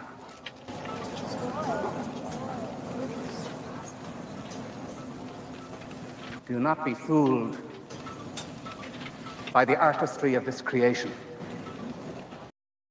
No doubt there was talent in the crafting of this simulator. Yet with the very first strike, you will see the big lie come apart before your very eyes! Don't burn me! Don't burn me! I'm not gonna hook you! Don't make me die! I'm David! I'm David! I'm David! Mecca, don't plead for their lives! Who is that? He looks like a boy! Built like a boy to disarm us. See how they try to imitate our emotions now? Whatever performance this sim puts on, remember, we are only demolishing artificiality. That's why I like this part of the movie, because this seems interesting. Like this world seems like ripe for more exploration. Like they're them learning right then at that event that now they're creating little boy robots with emotions. And that becomes like this is a thing too far. It's unbelievable. That's interesting to me. That's why I like the middle part. It's like a good short story. Yeah, I mean the introduction of the bitty bot, as he calls it, that's just great. I mean, off the cuff, he's coming up with a great nickname like Bitty Bot. Come on now. you got to commend that. But yeah, this is like all of a sudden where it's like, are you trying to be like an X-Men movie where you're like trying to make the correlation between robots are like, Mutants. underclass citizens, or like it's like racism? Like I can kind of get where they're trying to go, but there is the hard logical leap of these are machines. Like they are artificial. And as of yet, I was gonna say, I do like the idea that the old versions of the robots can't beg for their life, because that is something they were smart enough to program in. Not they don't have to obey commands, but they can't plead for their life because that's too much. That's where you want to draw the line. No instant like they're just gonna do what you say. They just won't beg and whimper while you're killing them. Yeah, because that's tough. I don't know if I can handle that. So as you're trying to explode them for entertainment, let's just not have them beg for their lives. I feel like that should be a test that every like 11 through 13-year-old goes through, is they are presented with a robot that is just begging for their lives, and see, are you a sociopath enough to actually do harm to something that's asking you not to? That's interesting. That's an interesting psychological test we could start running. I'm not against it. I'm not against it. Like for me, and if I were in this world, which now looks to be somewhat Mad Maxy, all of a sudden. A little bit, yeah. I think I'd be anti-robot. It feels like what is happening is a replacement situation. And whether the craftsmen behind David want to admit it or not, they're creating replacement children. And they're trying to make them have souls. And, that's where I say no. I think maybe I'm a crazy Mad Eye Moody supporter, but when that crowd turns on him, I'm like, what is your core belief? Why are you at a flesh field here? What's going on? I mean, this is like the show don't tell of the idea of the very beginning, whereas, okay, if a robot can love us, that's one thing, but can we love a robot? And we found the answer immediately. Yes, we can. This random crowd of people who hate robots enough to pay money to see robots get destroyed in fiery crashes and in oil spills. One David robot just saying, no, don't do this, I'm not Pinocchio, causes a full-scale riot. Yeah, and that's how they escape, and that's the end of this cool story. We now go into a different adventure, but it's absurd. Everything that's happening here truly is like, this is crazy. It's crazy that you'd build up this world in the course of like 15 minutes. Yeah, and then basically have this mini revolt situation over the concept of what David is, and then we just like move on to the next stage where David continues his Pinocchio journey of becoming a real boy. This was like when the mom was saying, I'm sorry, I forgot to tell you about the world. This is like the only thing that she should have told him about. Let's talk a little bit about flesh fairs and how you're perceived in the Gen Pop, because it's not good. Like, because no one else in the, like, and maybe just the world thinks, oh yeah, this random 10-year-old is just walking through life and they're not a robot. But when we get to the next location, we go to like Sin City on acid, and like no one is at all bothered by this little 10-year-old boy walking around like buildings that are legit in the shape of like women's bodies. Like, it was crazy, this city that we go to. Well, and we still don't really have a concept of how intermingled robots and humans are, because it seems like it's a free-for-all of just people walking in and out of buildings and doing their own stuff, and we have no idea of what's going on in this city. It's just David shows up.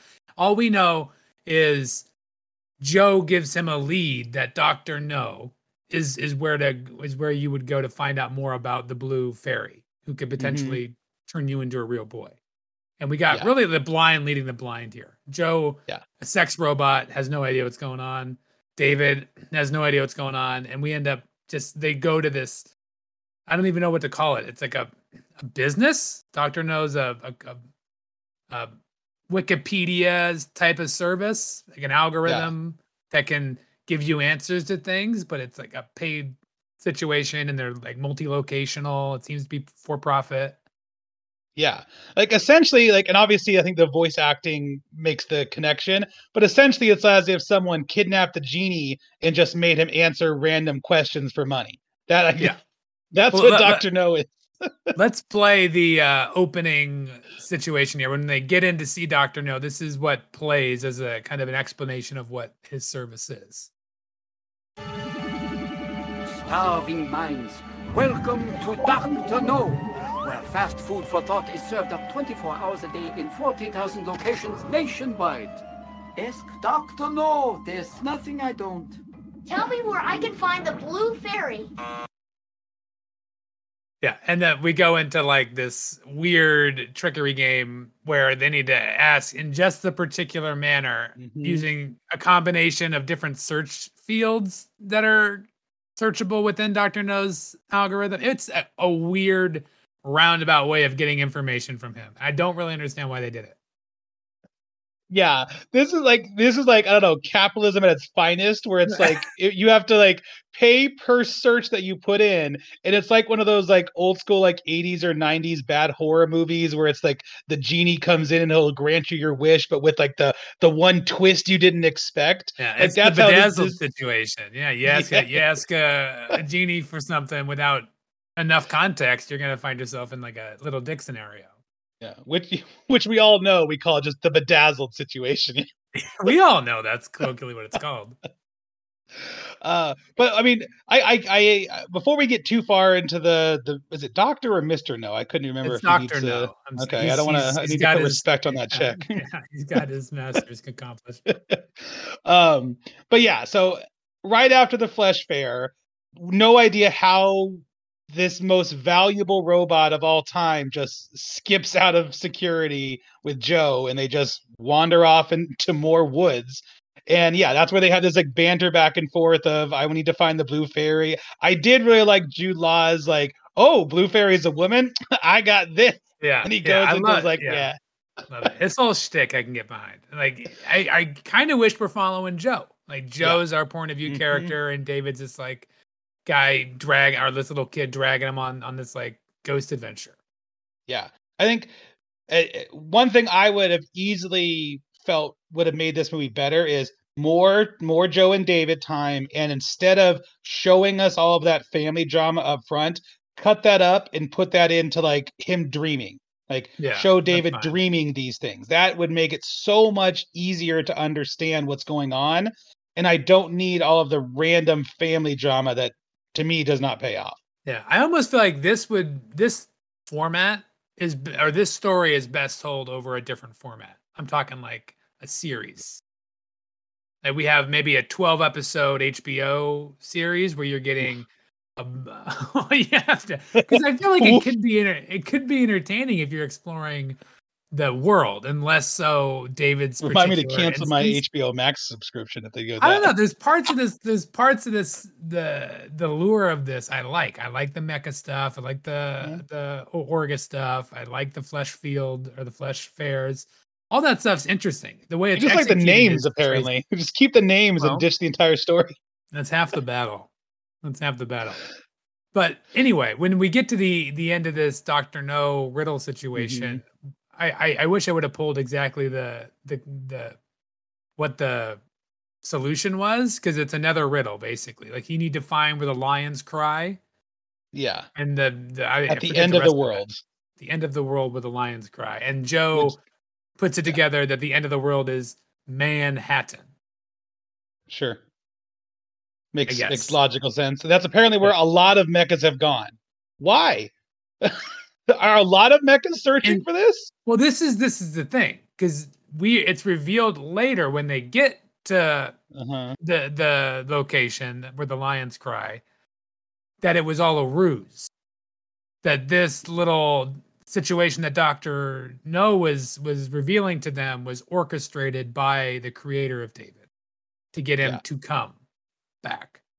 Which that creator was really counting on the mom giving him enough money for 7 questions.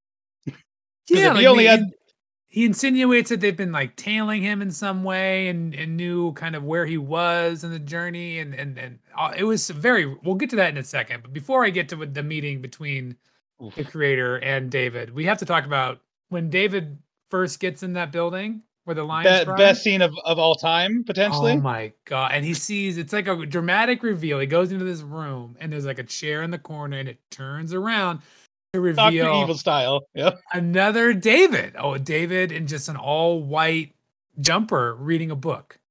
Mm-hmm. And then we get into maybe rivaling the laughter scene of another just go full ham. Mm-hmm. Haley Joel, just like take it as far as you can. When he beats the shit out of the other AI David, this is probably the most absurd part of the movie. And it's again why I think watchable from a bad angle, because this is you can't pay for this type of entertainment. You can't. Where else can you see one robot just absolutely destroying something that at that time we don't know if it's a We have robot? no or idea not. what it is. We have no Like idea. this is like a mysterious reveal. Yeah, I thought at first, like, oh shit, that's the living David. Like, that's the David that he was molded after. Uh-huh. And he's been like kept in like secret hiding or something like that. But Or no, cryo sleep. Yeah. Yeah, ends up being a actual robot. But let's play this real quick because it's again, it sounds weird, but it's even weirder visually. Let's be friends. You can't have her. I can't hear you. She's mine. I'm the only one. I'm David! I'm David! I'm David! I'm David! I'm David! I'm David! I'm special! I'm unique! I'm David! You can't have her! What have they created? What is this? Like again, I had to take back everything I said about Henry. Henry's right. Love and hate. They clearly go hand in hand. Like, because this is why the terms and conditions clearly stated you must destroy your abandoned David. You cannot leave him in the woods because he will not stop. He'll go to any lengths for your love. Yeah, and he loves you so much he will destroy anything that he thinks is a rival. Like that's essentially what we're being told, right? Yeah, when he's saying like I'm the only one, you can't have her. This is confirmation that he would have killed, without a doubt, Marlon. He would have destructed Marlon in a matter of time. It was a matter of time. You know, like there's the condition of face blindness. I'm start slowly realizing I think you might have name blindness. What? You cannot keep a person's name in your mind. It's not Marlon. It's Martin. Martin? Are you sure? Yeah. Okay, we'll have to play the tape again because honestly, I could be convinced that it's. I mean, sure, why not? It's Marlon and it's Happy instead of Henry. Whatever. It's Derek, not David. Original Real Boy's son. Real Boy's son. He would have been OG destroyed. Boy. OG boy. But yeah, so we get David destroying the shit out of White Jumper David, who's just trying to be friends, which is a disturbing way to go out. And as a great reaction shot, we see both Joe and Teddy both like reacting like, oh no. Yeah, and they Joe like gets out. back out of the room as if like, all right, bye David. We out of here. We done been a part of the baddies this whole time. Right. This is where like I'm like, Joe, you got framed for murder and then you somehow got hooked up with like a little child robot killer. You're going down for a long time, Joe. Sorry. Yeah, it's all this is a series of unfortunate events for Joe. He was just trying to have a good time. He was being a great sex robot and just gets framed and then goes down this torture tunnel with David. So once the murder is accomplished and he's the sole David again, he then talks to original creator guy, which definitely don't remember his name. I don't know if we are. They say it's like like Abbott. It's like Dr. I don't know, Dr. William Hurdle. The guy from the very beginning who's talking about why wouldn't we just create a child with a soul? Yeah. So they link back up. And is there anything you want to say before we play that clip? No.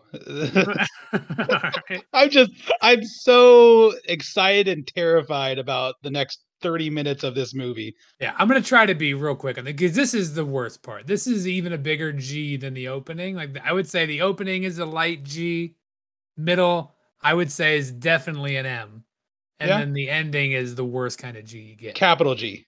Yeah, capital G. Stop it.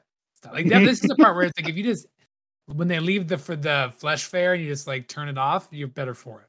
Who cares? Agreed. Yep. Who You don't need this last 45 minutes. You're good. Yeah. Back shut it out. off. Back out. Be like Joe and Teddy. Back out of that room. You're done with the movie. Yeah, we're done here. Instead, we get this. So this is with the reunion between creator and AI son. You were born, robots didn't dream, robots didn't desire unless we told them what to want. David, do you have any idea what a success story you've become? You found a fairy tale, and inspired by love, fueled by desire, you set out on a journey to make her real, and most remarkable of all, no one taught you how. We actually lost you for a while. But when you were found again, we didn't make our presence known because our test was a simple one. Where would your self-motivated reasoning take you to the logical conclusion? The blue fairy is part of the great human flaw to wish for things that don't exist, or to the greatest single human gift, the ability to chase down our dreams. And that is something no machine has ever done until you. Why? I don't know. Why do you want this? What is this good for humanity is to make these bunch of we already are told by Joe that humans are upset about robots because they're going to be the people who survive. Why are we now like is this a punishment? Is this like haha robots, you are going to survive us? Well, we're going to make you all long that you're humans who are now long dead. We're going to make it so you are forever unhappy because you don't have us. That's really the core problem with this is what are you doing? The world is in this Mad Max state. There's a limited amount of resources, and you're putting your mission into creating a child, a perpetual, permanent child with a soul capable of loving a species that's dying out. This is, it's so wild, and the implication that he's saying they have been tracking him and monitoring this as an experiment. How long? Is it back when he was with the family, or is it when she dropped him off at the forest? Is it somewhere else along the way that decided like, oh, let's just see what happens with this kid, and see if he has this quest to do something against like in just pure belief and faith, and that's the goal apparently. I'm more worried about did mommy cause Henry his job? Because I'm pretty sure Henry's going to get fired. Like you signed a very legal contract saying if you don't want this kid, you return him back to us. Yeah. And then you not only left him in the woods, but at some point they must have had a conversation because that's how they know about this whole blue fairy nonsense to program the Dr. No. So at some point they talked to mommy. Like jail time. It doesn't make any sense. Like they're making it seem like this was the point all along. Yeah. Yet when he's in this room, so David, another stupid scene. Like the creator guy is like, "Oh, stay here in the seat while I go and grab the team, so you can all we can all glad hand each other and like say, oh look, we did it." That's literally what he says. I'm gonna go get the team so we can all have like a congratulatory meeting. Yeah. And David has like a mental breakdown and commits suicide. Like just as a simple question. If California broke off as it said it's going to be doing, and like I know it won't be like an actual island, as but they said they're going to be doing. if like the entire city is underwater except for just like the tippy tops of certain skyscrapers, do you still think that that's where the headquarters of a multinational corporation would be located? Why are people working in a submerged Manhattan? Yeah, and when I say David killed himself, it's not immediately. He leaves that room when he's told to stay, and he sees like a toy room with this like comically large boxes that say the names of David and whoever the girl, Darlene, I think it was. Darlene, whatever. Like, you kidding me? You're shipping them in child-sized boxes to houses? Like, that's crazy. But that's apparently the assembly line they've got set up. There's like dozens of these robots. All bunch of drones just ready to drop them off at people's houses. Get ready for murder bots. Apparently, and there's like shipping from an uninhabited Manhattan that's underwater. That's the warehouse. But which apparently is mecha restricted, and yet mecha can just come and go. Like again, if the mecha are machines that we have programmed, they should not be able to go into a restricted area that is for mechas, like reserve organics only. Like, yeah, where are they have your no, safeguards? they have no people? like, yeah, they have no safeguard programming at all. And like when back when Joe rips off his like little status bar that says if he's good or bad, like that shouldn't be allowed. You shouldn't be like, building on a status that is it a good robot or a bad robot, but they could just take that off. Yeah. What? Crazy. So, So David has a meltdown, and they had do you remember that face with the blue? And it was like it was David's silicone fleshy face that you could put your head behind, so you could see the world through a David face. That was disturbing. And then when David does it, it's a double David face. I'm like, what is this even? Is this like a meta statement? Yeah, it's like straight out of Face Off. They take his face off, and he's looking through his own version of another David face. Like it's a unique shot. I like the shot itself, but it is creepy. It is weird. And this is where, again, if you haven't already turned the movie off, do it, because nothing else is needed. Because yeah, David, we're gonna assume whatever robot version of suicide, he just dives off of this huge skyscraper into the ocean below. Tell me you're gonna talk about the fish, right? Yeah. What is we talked about the helper whale in Castaway. This is 18 steps beyond that whale waking up Tom Hanks. This is a school of fishes picking up David and then like swimming with him, apparently exactly to where he needs to go. Like, great job, fishes. Yeah, because what he sees is a statue of the Blue Fairy for some ridiculous reason. Somewhere in New It York. used to be underwater. Yeah, it used to be like it seemed like a fair or some sort of theme park. And as he sees it, Joe then submerges with their like helicopter thing they stole and saves David. Yep, sure. They can breathe. They don't need to breathe, so it's not really he's gonna die. But he grabs him from underwater, pulls him back up. And then David's like, "No, I need to go back down. I saw the Blue Fairy." Then we get Joe getting sucked away and killed. Like, goddamn Joe, man, so sad. Like he saves David only to like immediately be like, yeah, just grabbed from the sky by the robot police. Yeah, I got that scene here because it's sad. But also, he goes out in style. Yeah. I saw it, Joe. I saw it.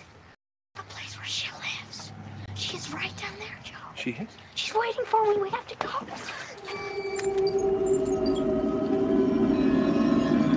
Don't know who this police force is, but they found him. When you become a real don't go into mecha restricted areas. Remember me to the ladies when you grow up. Goodbye, Joe. Goodbye, David.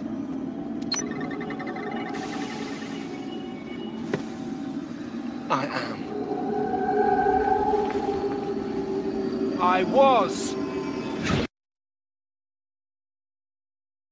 I will be. I will be. Well, two things. Joe, he's not going to grow up. He's got a twisted, horrible fate of being a perpetual child. Sorry. Remember me to the ladies? That's your going out? Yeah. I mean, I would have liked him to do the little cock of his neck and play some music as he was going out, but what are you going to do? Yeah. Within his finger. Yeah, that's pretty cool. We lose the best character. Joe's gone. Somehow Teddy's still around. I don't know if we're keeping track of how Teddy's being brought around, but he's still with David. Well, Teddy was with Joe when they backed out of the room to go find the amphibicopter, apparently. Great name, sure. So he's already in the amphibicopter when Joe rescues David, and Teddy, of course, isn't going to get sucked up by the robot police. He's better than that.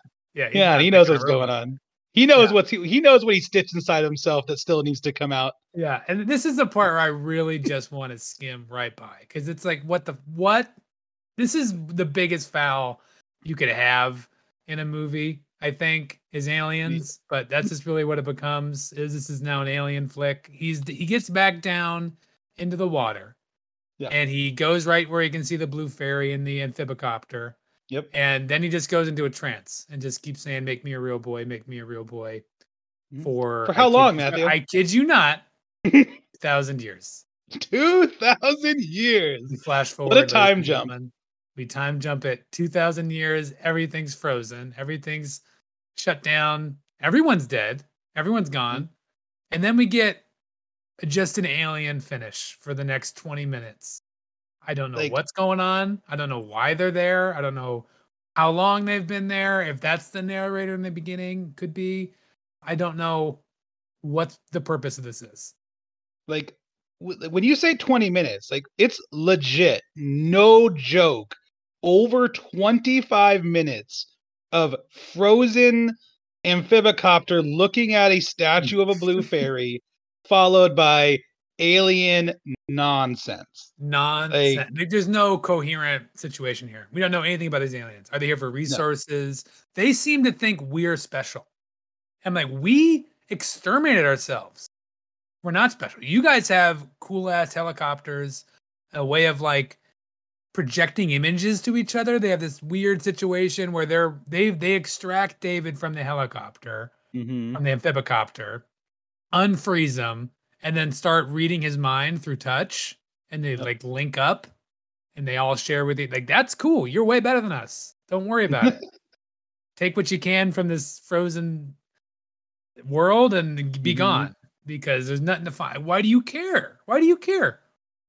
Like, I am someone who I like rules. Like, I like it when a movie or any kind of story sets a rule and then it works within that rule. So I will give it the fact that these aliens do set up a rule, but it seems like the most arbitrary rule I've ever heard of in my life. Because essentially the idea is that aliens rescue David. They unthaw him because in this 2,000 years, the Earth has turned into an ice planet again. So they're excavating all of New York. They're unfreezing it. They find David. They reanimate him. And David, of course, is, "I want to be a real boy." And the aliens essentially say, well, if you happen to have DNA from somebody, we can make a physical copy of them. However, it's only they go insane, or like they forget their entire existence. Yeah. After 24 hours. After 24 hours, like, it's a one-time done. We can only recreate a person once for 24 hours. And then they say they're gone forever, which I don't know what that means. Like, they're not gone forever before you bring them back? Like, where are they now? Are they somewhere? And then I bring them back for 24 hours and then they are gone forever? That's sad. That seems worse. But let's play. This is the reveal that Teddy has the hair. And I lose my shit that this is supposed to be a reveal. I could not have cared less. But let's play it. I mean, it's probably worth it for the alien voice to match up with the opening. Let's see if it's the same guy. David. Oh, it's a woman. She can never come home. Nope. Because 2,000 years have passed, and she is no longer living. She didn't live? Dearest David, when you are lonely, we can bring back other people from your time in the past. It's wild. You can bring back other people. Why can't you bring back her? Whisper, Because we can only bring back people whose bodies we dig up from the ice. We need some physical sample of the person, like a bone or a fingernail. Or a piece of hair. David? Yes, Daddy. Now, Teddy. Do you remember when you cut some of Mommy's hair? Henry shook me. And you dropped her hair?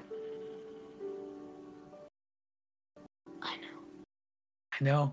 Terrible move.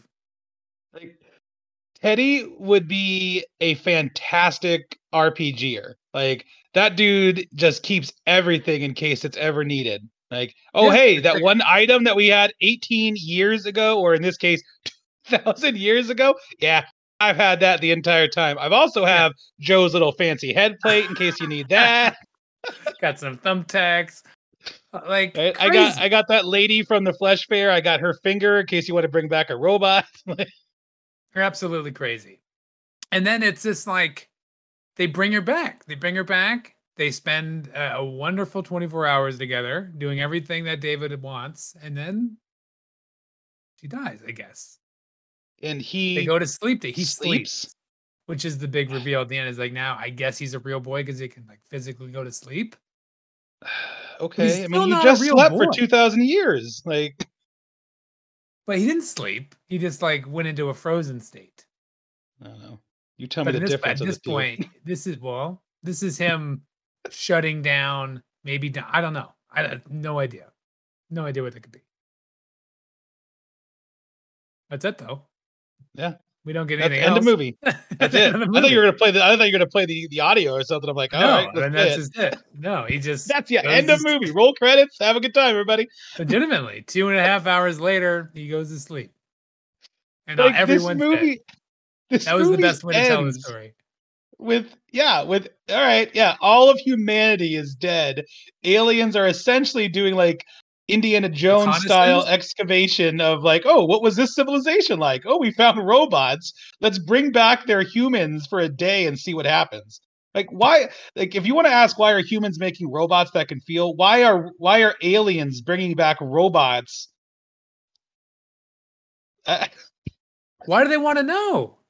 Why do I they don't want know. to? They say when I don't even want to get into it. I don't even want to get into like other ideas of what they could have done to get more information from humans than just like pulling David's crazy existence memories. Like if that's what they're basing human life off of is David's experiences, Right? they're better off just ignoring it because that's the most crazy existence I could ever anticipate trying to base things off of. I will say again that like with most of the movie, the graphics and things it's interesting. Like the alien ships, like are essentially they look like big like cubes that can shapeshift as needed and don't really have Those any are kind of cool. way of propelling themselves. They look they look like flying shoeboxes a little bit, but they were kind of cool how they broke up and how Yeah, they that was flew nice. And around. again, the effects are worth it. The effects are Yeah. worth it. I think the craziness of the middle part worth it. Absolutely don't watch the last 40 minutes. No reason. It's You not just don't even need like it. entertaining bad. It's just No. don't do it.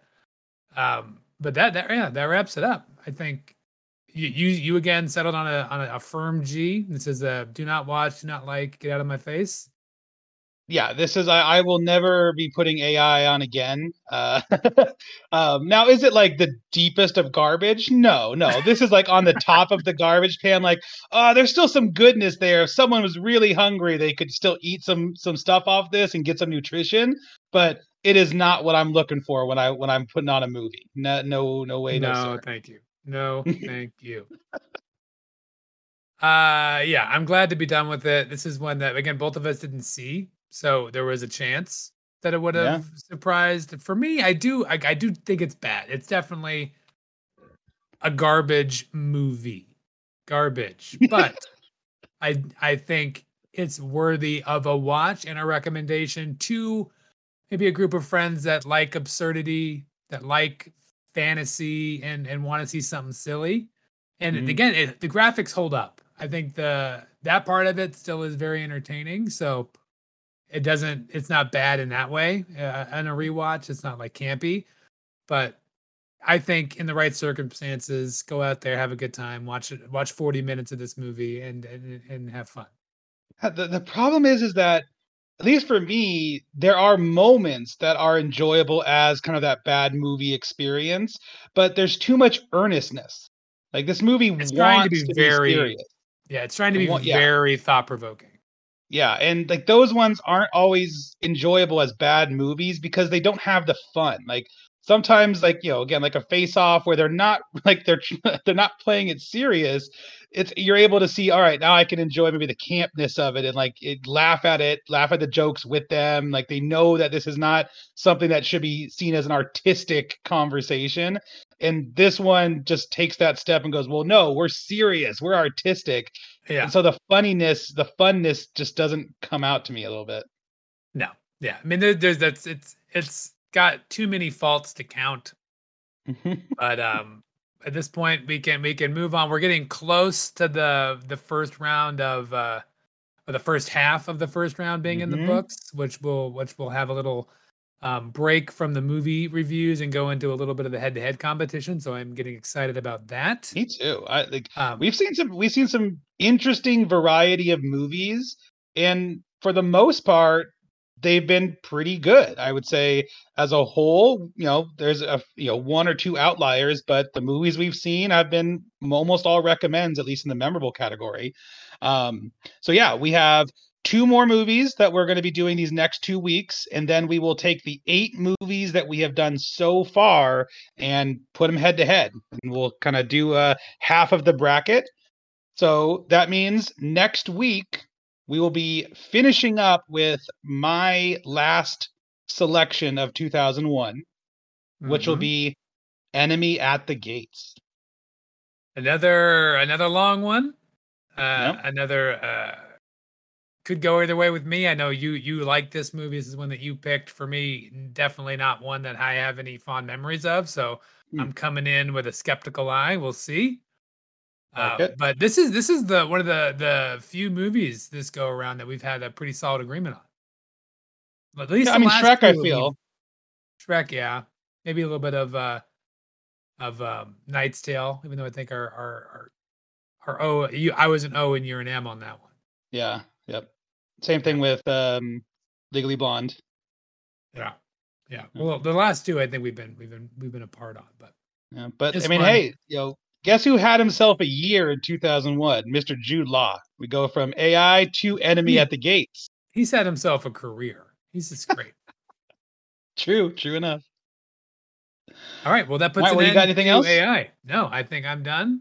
I think our audience is ready to move on from AI as well. I'm sorry for those of you who do not like this genre. This is one that it gets a representative every year. So this one just was kind of a denser, maybe too serious of a sci-fi.